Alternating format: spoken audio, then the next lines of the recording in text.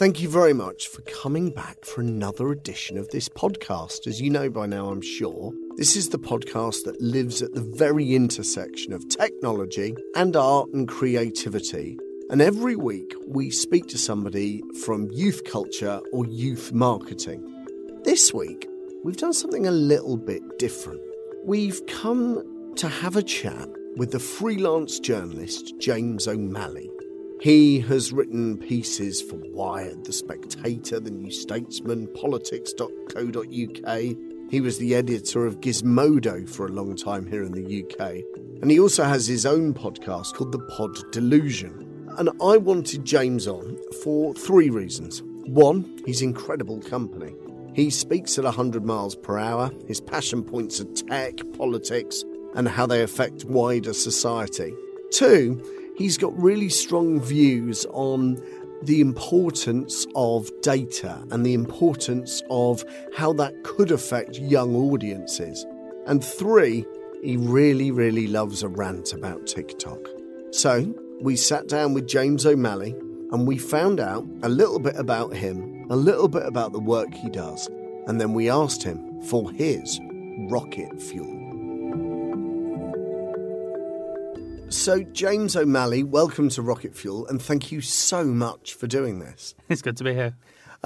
James, the first section of this podcast it's around getting to know the person involved and getting to know you a bit better. Tell us a bit about your journey. Tell us about some of the things that you've done up until now. Oh, where to start? So, my name is James O'Malley. I'm a freelance technology and politics writer. I've been a journalist since around sort of 2013.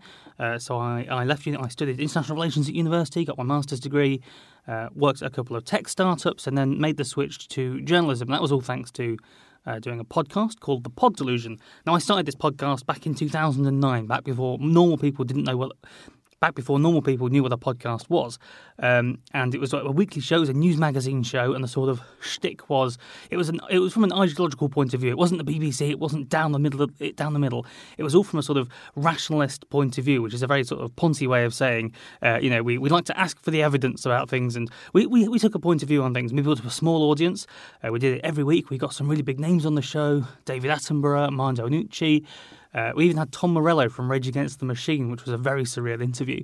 And it was really enormous fun, but it was basically a full-time hobby. It was all-consuming, both for me and my partner, who I made the show with, and a whole group of contributors we put the show together with. So I did that for 5 years, and then we stopped around April 2014, just because we both got a little bit burnt out. We both got proper jobs by that point, so we couldn't just make this podcast and skive off of doing actual work all week to make this thing. And then a few months after we stopped doing the podcast, Serial launched and made podcasting a really big thing that everyone understood and knew. So that was very frustrating. So since then, I've been a freelance writer and journalist. I've written stuff for a whole load of different outlets. I wrote a cover story for The Spectator about China's social credit system. I've written for Wired, I've written for The New Statesman, I've written for Tech Radar. For 2 years, I was the editor of Gizmodo UK, which is the UK edition of the big American tech blog Gizmodo. This is the much smaller UK offshoot, but I was in charge of that. So I've done all of that. I've done some other fun stuff you might want to touch upon. I built a bot that winds up Donald Trump and his family. I was famous for a week in Canada. That's my other sort of viral success. I've done all sorts of weird little things over the years. And for the benefit of the listener, it's quite funny, isn't it? Because you were creating a podcast when I, as an entrepreneur, was creating a podcast network. And both your podcast and my podcast network came about 2 years before there was actually any money in podcasting. So either we're very, very good or not very good at all between the pair of us. But that's how James and I have known each other in a former life. James, getting under the bonnet a bit, are you any good at ever switching off? How do you relax? I wonder if I'm any good at switching on. The problem is with being a sort of freelancer, as I do, and a journalist, and someone who wastes far too much of their life on Twitter. there's no sort of 5 o'clock, tools down, heading home, switching off for the evening. I'm always slightly alert. If I see something interesting, I will make a note of it to try and turn it into some content or something that I do. I've said to my partner, and I think she thought I was joking, and I'm not entirely sure if I was, but I once said to her on holiday, what is a holiday if not content that's just waiting to be created, or something like that? Because it's just, I don't know, that's just how I think. I like making things and doing things. I like creating podcasts. I like writing things. And yeah, the trouble with being a sort of journalist and writer is you can't just switch off. It's not like, I'm making spreadsheets and then have to go home. I need ideas, so I need to consume a wide range of different things to get ideas of things to write about and produce on, and so on. And is there when you're looking to collaborate with people, or when you're looking at even people that you want to work with, is there a commonality? Is there a behavioural trait that you look for most in the type of people that you want to work with? Oh, that's an interesting question. So I think the sort of underlying thing, and the thing I think goes through quite a lot of my work, or at least this is how I pretentiously think about it, is the sort of the values which undergirded the Pod Delusion podcast, my podcast years ago when I first started it, is that I like asking questions about things. I like finding the truth about things and examining things from a sort of a skeptical point of view, rather than. And so anyone who can do that, or who can break down something complex into something simpler, or something, or tell me the story, what's going on behind something, I find really interesting. So, for example, just to give you a completely random example, on the Pod Delusion a few weeks ago, we're recording this shortly after the whole Prince Andrew Pizza Express scandal. Yeah. And so I thought, well, with our show, we like to sort of take an adjacent approach to the news agenda. We don't want to just talk about the news, because loads of people are doing that. So we'll ask, well, how would we actually get rid of the monarchy? Let's imagine it's 2022. We've had the monarchy referendum over King Charles, and Britain votes to get rid of the monarchy. Is it going to be as messy and as horrible to do as Brexit? And then so I talked to a constitutional expert, someone who's written about this extensively, and he was able to break it down into the sort of endless complexities that such a thing would involve. So any sort of topic, or any person who can do that, I really like. And again, it's just, I always think there's loads of interesting stuff. You can talk to basically anyone who's an expert. The whole sort of premise of the Pod Delusion, and I think to a lesser extent, or to the same extent everything else I do, is unlike Michael Gove, I do think we haven't had enough of experts. So if I can find an expert on something who I can get to talk to me, that's brilliant. Okay. Big question now. Have you ever had a mentor? Who inspires you? Oh, okay. So I don't think I've ever had a mentor, but there was loads of people who I look to and think, oh, I wish I could do something as well as they do. The one that leaps to mind is the writer Michael Lewis, who wrote The Big Short and Moneyball and all that sort of thing. You just read his writing, and he's just got such an incredible way of telling a story, taking complex ideas, messy ideas, and then boiling them down into something that normal people can understand. I just think it's incredible, and I will if he releases a new article which is invariably 5,000 words long, I will drop everything to go and consume it, because he's brilliant. So he's like a hero I would aspire to be, I guess. I think that's probably the closest I can get. And James, I know you're a freelance journalist. With the Pod Delusion, you found a loyal fan base. Is there a sense of a big fan base, a loyal fan base across social media? Do people actively seek out the work that you do, no matter what title it crops up in? So I certainly think people will follow my work in that way. With the Pod Delusion, what we found was, I need to separate this out, because basically the Pod Delusion originally ran from 2009 to 2014, like I said. I relaunched the show earlier this year as a bit of a response to the current climate, Trump and Brexit and all of that sort of thing, and needing somewhere to sort of, again, a place for people who like experts to go and be. With the original Pod Delusion, what we found was we became very embedded within what was called then the skeptics community. This was, again, people who, it was back in around 2011, the biggest problem in the world wasn't Brexit or Trump. It was It was people who believed in star signs and homeopathy and that sort of thing, and sort of crazy religious fundamentalists. And there's a whole community of people who got together broadly under this banner of being a skeptic, and they held conferences, and there was an event called Skeptics in the Pub that was very popular all over the country. People would go to these things, and we became the sort of podcast for that movement. I don't want to self-aggrandize. We obviously weren't enormous. But again, for people in that demographic, people who identified with these values, we were there every week providing the soundtrack to it. And I always liken this to Britpop in the same way that in 1996 the Britpop moment was very much Blur and Oasis, but then you had Chris Evans on the radio, and you had a young Tony Blair pre-war Tony Blair, making us optimistic and all this sort of thing. And that was like a cultural moment where all these things came together. The Skeptics scene in 2011 was back then. So back then we had this sort of community who, again, would really like our show. We won an award in the Skeptics community. It must have been around 2011, 2012. And I just remember going up on stage. And this was at a Skeptics conference. And it was sort of like being a micro celebrity at this event, because lots of people knew who I was. I had a woman come up to me and was like, "Oh, how's your kidney stones?" And I was like, "How the hell do you know that?" "Oh, I mentioned that on the podcast." So it was all very strange. Since I've relaunched the Pod Delusion, it's really interesting because I stopped doing the show because, like I say, we got a bit burnt out. We got busy with real life. But then, since it came back, a lot of these same people have immediately signed up to subscribe to the show and signed up to the Patreon, which has been really nice because it shows people out there, they did care. Because it was a bit, sometimes the feedback would, sometimes you get a lot of feedback on something, sometimes it wouldn't always be there and it'd be disheartening or whatever. But you realise, no, people did listen and people did care to this thing that we were doing every week, and that was really gratifying. So I think there are people out there. And I just want to ask, getting to understand the entrepreneurial spirit of you, because as a freelance journalist, you have to be looking for work. And I just wanted to kind of get under the skin of, how are you constantly pitching ideas? Do you come up with one theme and then go to a number of friendly titles? Do you come? How does that process work? Oh, you sound like my inner monologue. I have. I wish I had sort of a more of a process. One thing I think I'm relatively disorganised in how I do things. If I can get slightly obsessed with digging into something, because I've got a number of sort of disparate skills. For example, I'm a coder, so I'm not a coder at all. Sorry, I'm not a coder, but I know a little bit of how to code. So I can take a data set and I can manipulate it and dig into it and scrape data and do sorts of things. I can nod my way through a conversation with a real programmer who would sort of scream with horror if they actually saw any of the actual code I wrote. But because I can do this, I can sort of find myself going down this rabbit hole, looking into this data, trying to find a story, and then I'll try and pitch that elsewhere and then be distracted. And I'll be 3 days have gone by when I could have been working on other stuff.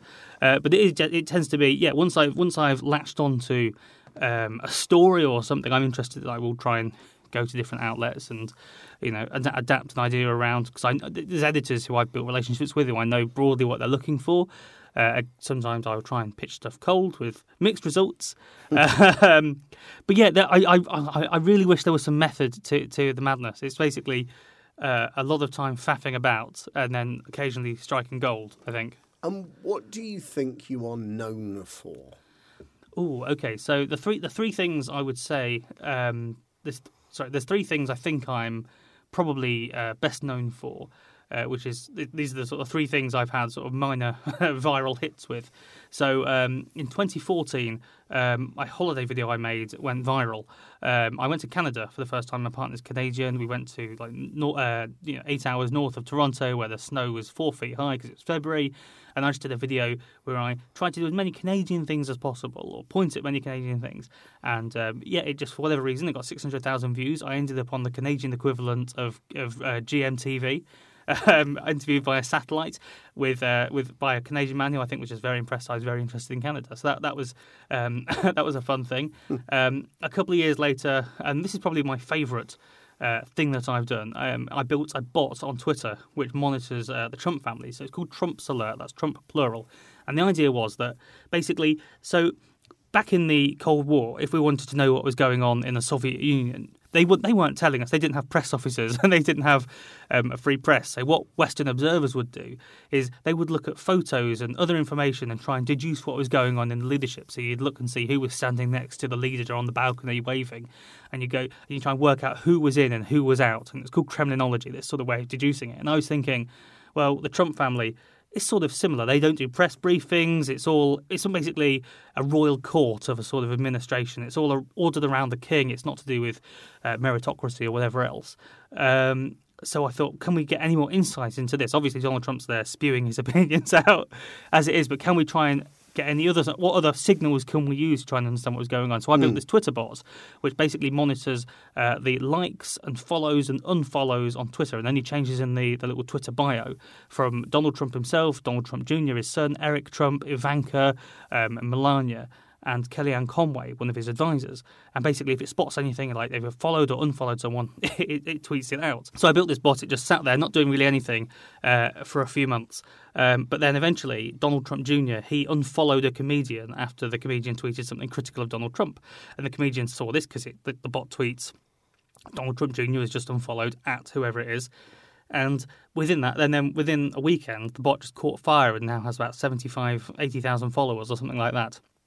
Loads of American journalists follow it. It's quite weird to think how a good percentage of the Washington press corps all follow this bot and occasionally use it for updates. My dream is that one day it will be used in the impeachment inquiry where they'll be like, aha, but didn't you not like this tweet at this certain time? And my bot will have been the thing that broke that story. The best thing it's done, I think, was it predicted that Trump replaced his economic advisor with a guy called Larry Kudlow. Ivanka followed him the day before the announcement was made, that was the tea leaves of it, and my bot broke that story. In a slightly more puerile sense, Don Jr., I can't remember if he followed or unfollowed a porn account at one point. So that was fun. The weird thing about that was it happened about 11 o'clock at night UK time, and Don Jr. then quote tweeted my bot, and it freaked me out because it was 11 p.m. at night, and I thought, are the CIA going to break through my door now and murder me? So that was unusual, but yeah, that was fun. And the other thing I've done, which is vaguely interesting, is I went on holiday to China around this time last year, and I wasn't going to do any journalism there. I was there purely on holiday. I literally signed a form in the Chinese embassy saying I promised not to do any journalism because I wasn't. I was going on holiday. I wanted to see China and understand China and do the Great Wall and all this sort of thing. But then as we were going back on the train from Beijing to Shanghai, I filmed a little video of one of the announcements on the train because I thought that sounds unusual. And the announcement was saying something like, behave on the train, otherwise it could hurt your social credit score. And the social credit system is this system in China where you basically have a score assigned to you, a bit like a credit score, which can go up or down depending on your behaviour. So the idea is, it's hugely complicated. I could go into it in immensely boring detail, but the general sort of popularly perceived idea is people's scores will be, they'll go down if they jaywalk across the road. It can go up if you do something that the party like, and so on. And I just filmed this announcement in English, posted it on Twitter when I got back, and it went sort of mega viral. Yeah, I worked for the back of it, but that was a sort of fun viral video I made as well. So, section 2 of the podcast, and I'm still here with James O'Malley, freelance journalist. I described him as a troublemaker at the start, I think. I want to focus and really drill down on some of the work you've done and some of the things you've done. Let's start with your two passions of journalism, if you like, technology and politics. And occasionally when the two cross over. So you've written for Gizmodo, you've written for The Spectator. Have you a favourite? Can you see parallels when writing about the two different bits? Talk to us about that. I think it's very difficult to separate the two. The problem, this isn't an original thought. I think Dave Lee, the BBC technology journalist, wrote a Medium post pointing this out a few years ago. But basically, the problem with being a technology journalist is these days you're basically an everything journalist because a Facebook story could be a business story, it could be a social media viral story, it could be a politics story, it could be an economics story, it could be basically anything. So it's sort of a very broad brush. Yeah, so I think it's very hard to separate the two. One thing I've done a lot of in the past is a sort of what you probably think of when you think of technology journalism. So you're writing about new phones and new features and all the sort of the standard stuff like that.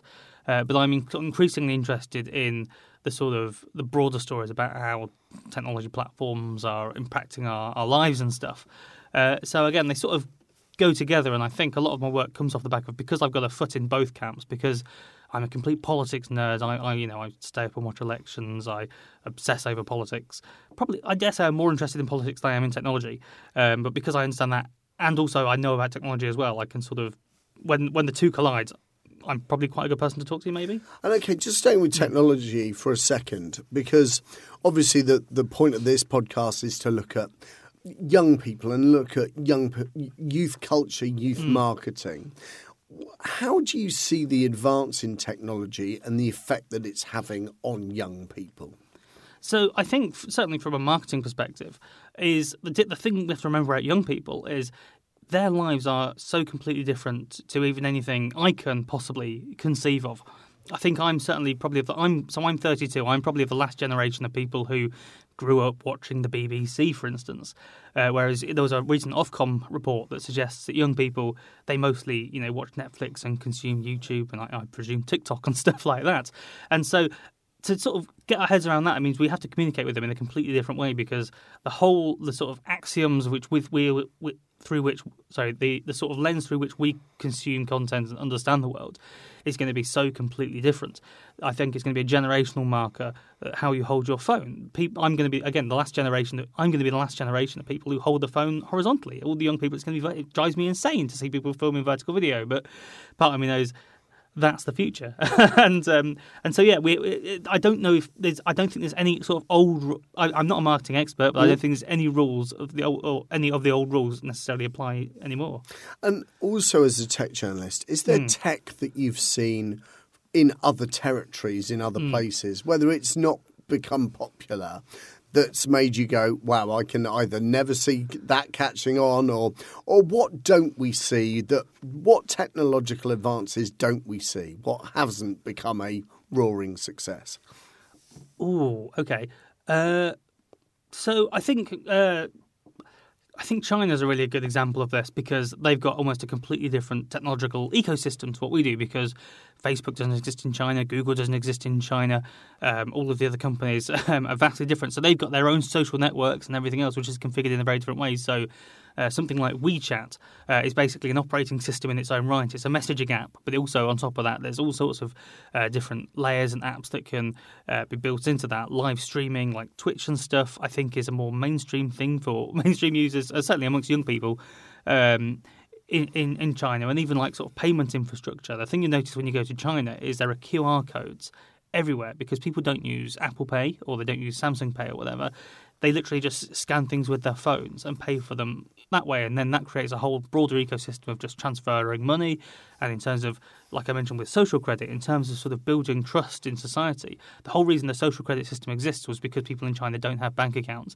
So basically the idea is you use social cues such as who people are friends with and what they've been buying and other stuff to sort of build this de facto score. And there's that sort of technology. We haven't got anywhere near that yet. The thing, even in China, like as I say, I was in China a year ago. You walk around just an antiques market. People again don't take cash. They just have QR codes, which people scan. Such ubiquitous is the technology. In terms of things that haven't sort of caught on yet, I think it's important to sort of consider the sort of business model and the rationale as to why things are going to take off. One thing as a technology journalist, which always amuses me, is when you get people who are instinctively, whenever Apple announce a new product or an upgrade to the iPhone or whatever, they always just dismiss it as, well, Samsung did this 2 years ago, because whatever the sort of latest thing is already been existing in a Samsung device. What that sort of fails to take into account is the sort of the business model and the sort of design aspects and the user experience aspects of all these new technologies. And I think Apple are a really good company at taking something. They always take a slightly longer to build it into their devices, but when they do, they've thought through the whole experience. So again, Apple Pay is a good example of that. And the Apple credit card, which I don't think is launched here yet, but it's going to be coming soon, they've thought about how that's going to work for the whole interface rather than just let's plug it into a phone and sort of see how it works with no idea about how we're actually going to grow the market and make it a thing. Okay. Sorry, that wasn't a very good answer. No, that was a good answer. Just on the kind of vastness of your work, actually, let's go back to the bot that you built just for a second. when you built that, what was your thinking behind it? Were you trying to make a point? Did it start off being purely out of interest? When you're looking to create these things, this is why and I know other people haven't referred to you as a professional troublemaker. This is why to me, you kind of have that moniker, James, because you spoke about kind of a cynical disposition. What's the point behind experimenting in that way? So with the bot, it was simply a case of I realised this information was out there. Like, you can manually go onto Twitter and click onto Donald Trump's likes and see what he's been liking. But there's no way to sort of alert yourself to this. You can't make Twitter just pop up when he likes something sort of built into the product. So I thought I could build a bot that does this, because I've done lots of stuff messing around with the Twitter API before, the sort of way developers can get into the Twitter backend and look at the data and that sort of thing. And then, so I built the bot and it did this. And I thought, and I originally went in thinking, well, this can be my own little story engine because I can keep watch on this. And then when they follow or unfollow someone, I can then break the story and be like the hero journalist. And then I realised, I mean, I like American politics and I follow it far too closely for someone in Britain and everything else. But I don't know who all these people are. I don't have the sort of insight. So I thought, well, I'll just sort of, open source the outputs. So the actual bot isn't open source because, again, it's valuable intellectual property now. I've spent time coding it. But the actual outputs, and so on, I thought I'll just put out there onto Twitter and see what happens. So that was the sort of motivation behind that. And does any of the work that you do have a higher purpose? Is it coming from have you got a theory on what politicians should be doing? Have you got a theory on what technology should be doing? Yeah, I think a lot of what I do, and I mean, so if we look at the pod solution, it's very odd to think about all of my work drawn together in this way. But it is ultimately about, I think, aspiring towards some sort of truthful approximation of what's going on in the world. And one thing I'm particularly conscious of is calling out my own side's nonsense and sort of pointing that out. If you follow me on Twitter, you'll find me very, very annoying because I'm a hardcore Remainer. I'm the guy who started the London Independence petition just after the Brexit referendum. I got 180,000 signatures and I had a very weird weekend of international TV crews queuing up outside my house. So that's my Remain credentials. But at the same time, I will see Remainers sharing all sorts of nonsense and it drives me insane. Because ultimately, the big problem in the current era is the truth has been the concept of truth has been undermined. The concept of experts have been undermined, and I just think that that's terrible for society. So, funny enough, you've automatically jumped on to the next question because I wanted to talk about fake news. So you've said truth, it's tough. Essentially, is there anybody better placed to solve a fake news problem than the man that works in tech, works in politics and works in journalism? First question, and it's a silly one. Do you think you've ever been a victim of fake news? Have you ever believed something?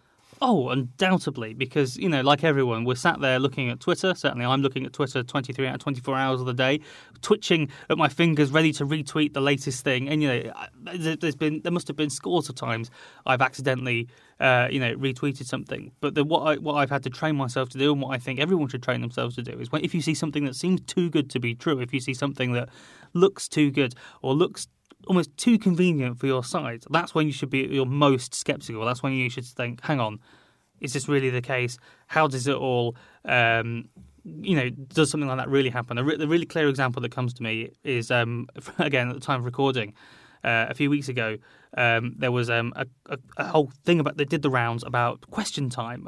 All the prime ministerial candidates went on to question time, answered questions. Then there was the BBC are doing this editing, which is biased towards Boris Johnson because they edited out the laughing because you compare the two clips and everything else. And then and this meme got taken up by all sorts of people who frankly should know better. Other sort of credible journalists, other prominent Remainers were all sort of retweeting this nonsense. Whereas my view was, no, let's think about this. So we're saying the conspiracy here is the BBC are deliberately throwing away all of their values and incentives to edit this clip to bias it, or what are we trying to say here? And it's just the fact that people didn't unpack it and try and think about it in a more rational way. That annoys the hell out of me. Sorry, I can't remember what the original question was. But so sorry. it was, have you been a victim yeah. of fake news? And how would you solve a problem like fake news? And I think where you were going was, actually, to solve a problem like fake news, it's about the education of the individual. It's a societal problem where everybody has to be trained. When I was a victim of fake news, it was around that quote that was not correctly attributed to now President Trump, where he said, if I was going to be leader of any American party, I'd choose the Republicans because they're not as clever as the Democrats. And again, it was a completely made up quote, but it was only, I actually fell for it, but that's simply because it was attributed to a Boston newspaper that doesn't exist. So if I'd have done my due diligence, I could have found out. But then I suppose, again, we've ended up on you have to empower the individual to solve that problem. Yeah, that's a really great example because, again, it's too good to be true. You think, brilliant, I've got him. This is it. This is going to be the quote that, undermines Trump or whatever. And so you're dying to share it. But the problem is I don't think there is a technological tool which can solve the fake news problem. I mean, there are lots of people trying to build bots and do all sorts of, clever machine learning things. But ultimately, when it comes to something as human as divining the truth from a complex set of things, that's why traditionally we had journalists, and that's why traditionally you had gatekeepers, which you could use as a heuristic. So before the internet, if something was published in a newspaper, you could broadly assume it was true, or at least aiming towards the truth. Because if someone has a newspaper, it implies it takes quite a lot of work to write a story, publish it, print it out, send it to different shops, and have a whole distribution mechanism.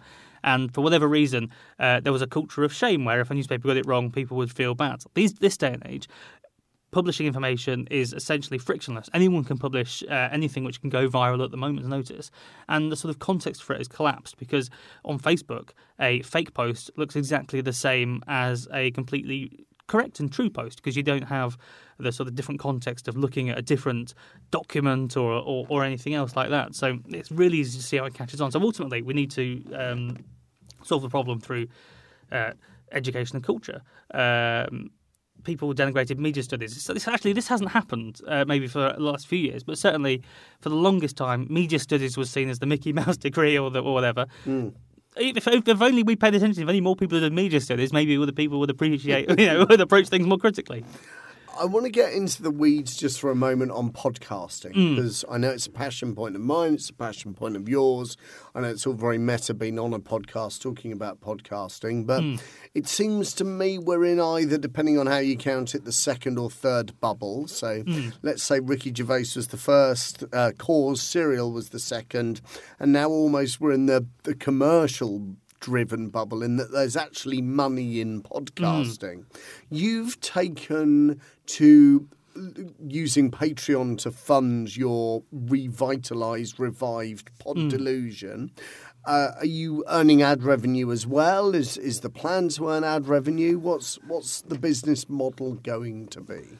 So I'm not actually that entrepreneurial. I'm quite risk averse when it comes to these things. My goal is basically, can I continue to earn enough money to stay doing the job I do without having to get a real job?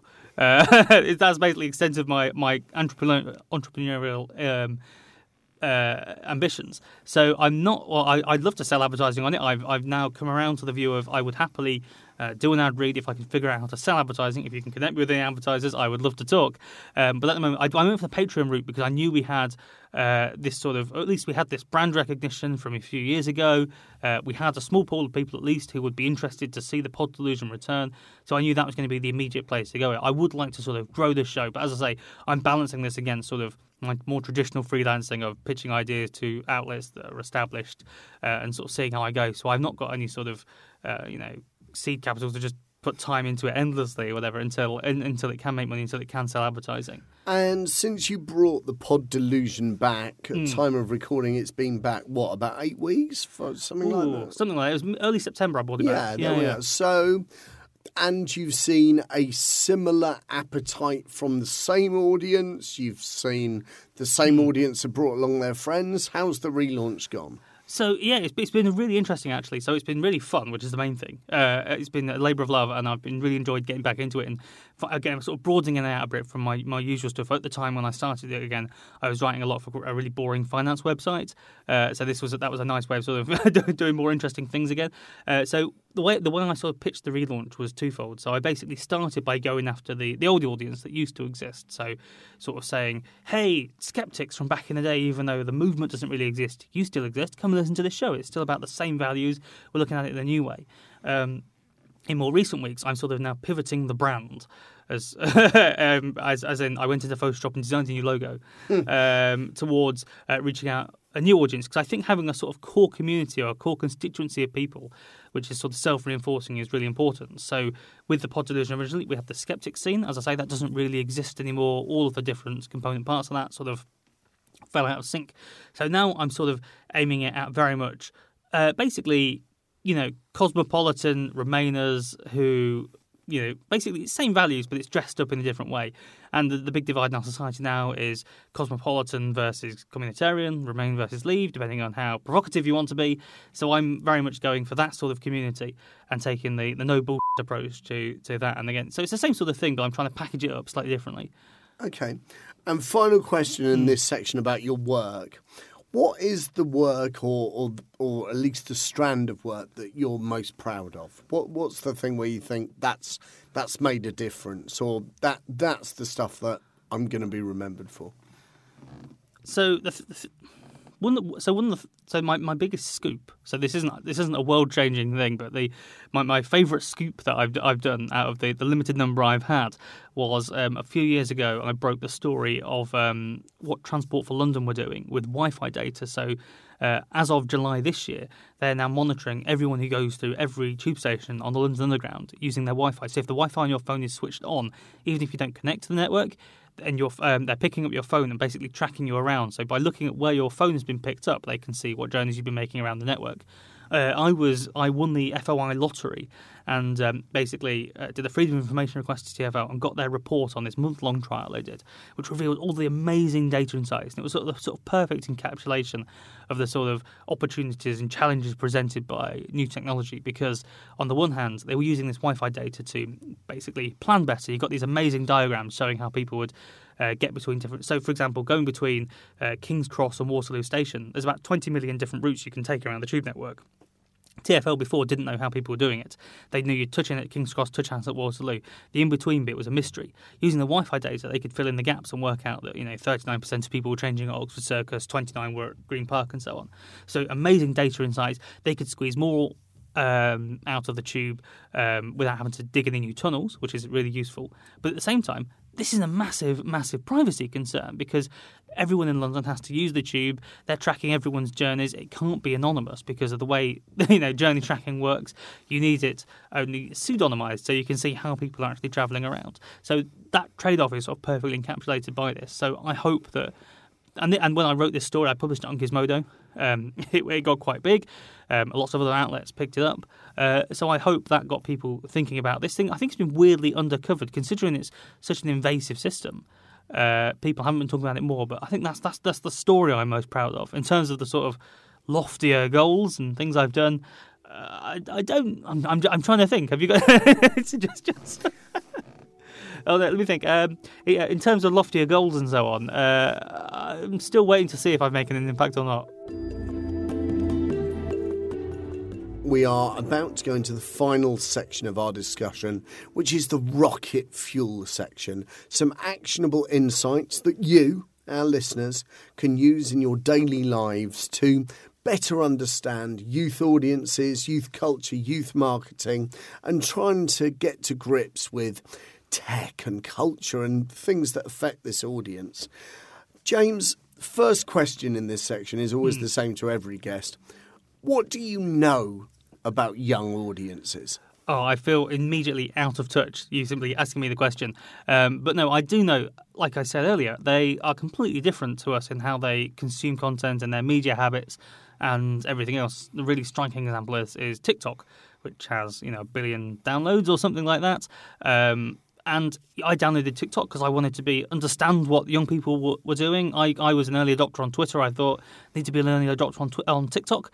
downloaded the app, loaded it up. I felt like I was having a seizure just looking at the screen because it was just so loud and I didn't understand what was going on. I still don't fully understand it, but clearly there's something very different there, and that's going to require a very different approach. The same, something like Fortnite as well. That's like an entire platform in its own right. And again, that's sort of inadvertently doing the sort of much hypothesized sort of virtual world, the Second Life thing that we were that maybe 10 years ago felt like it could have been a big deal. They seem to be doing that. So I do know that their habits are completely different. And what do you think has changed? I mean, you have something of a unique perspective looking at how technology's changed, how social media's changed. What do you think has changed, and what do you think that says about young audiences? Changed compared to what, sorry? Compared to, let's be slightly silly, let's look at Friends Reunited versus TikTok. Let's look at mobile phones that would flip, was it a Samsung one that used to flip back in the day? The fact that the phone is the epicenter and a gateway now to everything. The fact that you never say BRB in MSN Messenger because you never go anywhere, so you can't be right back. What do you think this says about young audiences? I think it approaches, and I think it shows an entirely different approach to things. I'm still someone who, if I get an email which is important, which I want to put time into replying, I will think, oh no, I won't respond on the go, even though I'm looking at it on my phone. I think, no, that's just an email I need to be sat at my desk to respond to because it's a big, important email. Yeah. Young people don't do that. They'll just be tapping out a response like that. The really interesting thing with TikTok as well, and I'm sort of obsessed with it as a concept because it's just so bewildering. It sort of strips away all of the other stuff you'd expect to find in a social network, like user accounts, friends, everything else. It just does away with it, and it's just immediate. It feels like eating trash because it feels like such immediate gratification. It's a 10-second video of someone doing a flip or hurting themselves in an amusing way or something, and I worry it's rotting my brain. I worry it's rotting the young people's brains. That's my old fogey opinion of it. But the really interesting thing about TikTok, and I think one thing we're going to have to consider, considering the mindshare, TikTok and Fortnite, these are both companies which are ultimately owned or part-owned by Chinese companies. So TikTok is owned by a Chinese company. I think Epic Games have got a significant investment from a Chinese company. That mindshare of young people, which is controlled by China, is something we should be concerned about. I'm not entirely sure what this means for marketing, but certainly in terms of understanding the world and how people are going to sort of have a worldview built in the future is a really concerning thing. We saw recently China censoring content that was critical of China's treatment of the Uyghurs outside of China. If you upload a video of Tiananmen Square, or you tag, or you search, you can search for June the 4th, June the 5th on TikTok and get videos. Search for June the 6th. I think that was the date of Tiananmen Square. Or whatever the date of Tiananmen Square was, nothing will come up. So Chinese censorship rules are now applying to our country and our young people. And so if they're getting their news and information from TikTok, that's something we should be concerned about. That's incredible. Yeah. Just one... I want to drill down briefly on an issue of data privacy just for a second, because there is a huge almost backlash to caring about data privacy. And I think normally the argument goes something like this. If I've got nothing to hide, then I don't care who has my data. Can you just educate those listeners that do feel a little bit like that, or at least have heard that thought voiced, on why we should be passionate about data privacy? So I think it goes two ways. It's like the argument is always made in terms of the government, say, accessing our messages and so on. And you think, yeah, I don't want the terrorists to win, so I'm not a terrorist. It's fine for me. But then you think about everything else, and you think it's not. If you build a backdoor into something, if your data can be accessed by one person, even if they've got good intentions, it can be accessed by others.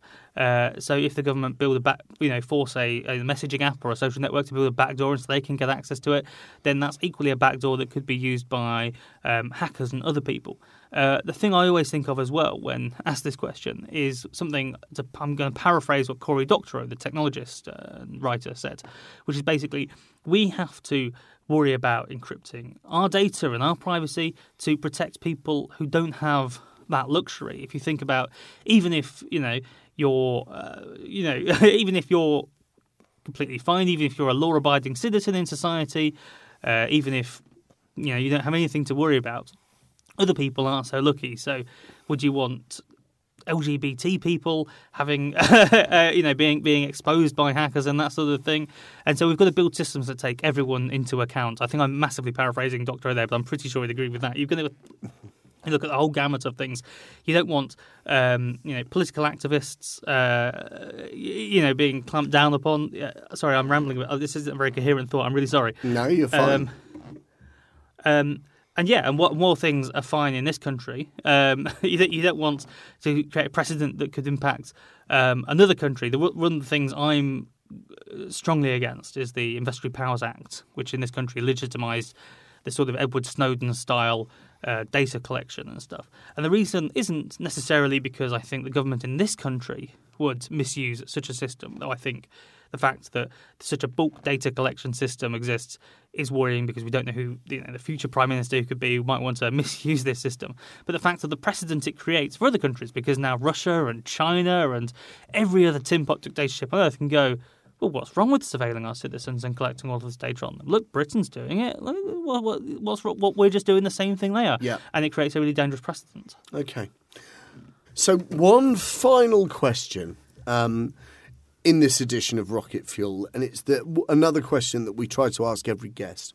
And it's simply this. Our audience are made up of those that work in youth culture, youth marketing, kind of at the intersection of art, creativity and technology. What's the one takeaway, James, that you would have for everybody listening? A one actionable insight that they can bring into their daily lives? I would say with all of your work, don't let the side down. Try and continue to aspire towards truth and evidence. Don't spread a lie because it's convenient, because it gets clicks, because it gets engagement, because you're just making the world worse. If you can, stay within reality, and it makes it better for everyone. Okay, nice. How about that? Great way to end it. James, if people want to check you out, they can, of course, listen to The Pod Delusion, which is downloadable where all good podcasts are, and some bad ones too, I'm guessing. Also, where else can people find you? You're on social media. Yeah. My website, jameso'malley.co.uk, that has links to everything. But I'm on Twitter. I'm Psythor. That's Psythor. Don't ask. I thought of the name when I was 13 and it stuck with me. But it's all on there. Psythor. Follow me on Twitter. I would be on TikTok, but I still don't understand it. Brilliant. James O'Malley, thank you very much for doing Rocket Fuel. Thank you. I did say, didn't I, that James O'Malley would speak at 1,000,000 miles an hour, and I think after that I've been proved right, haven't I?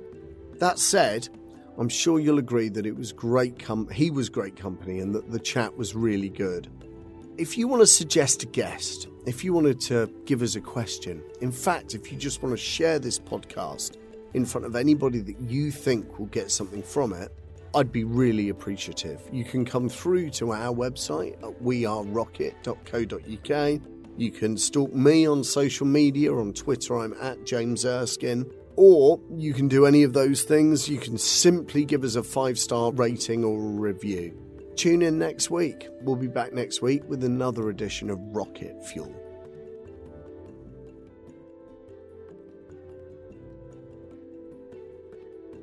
This is a Rocket Audio production.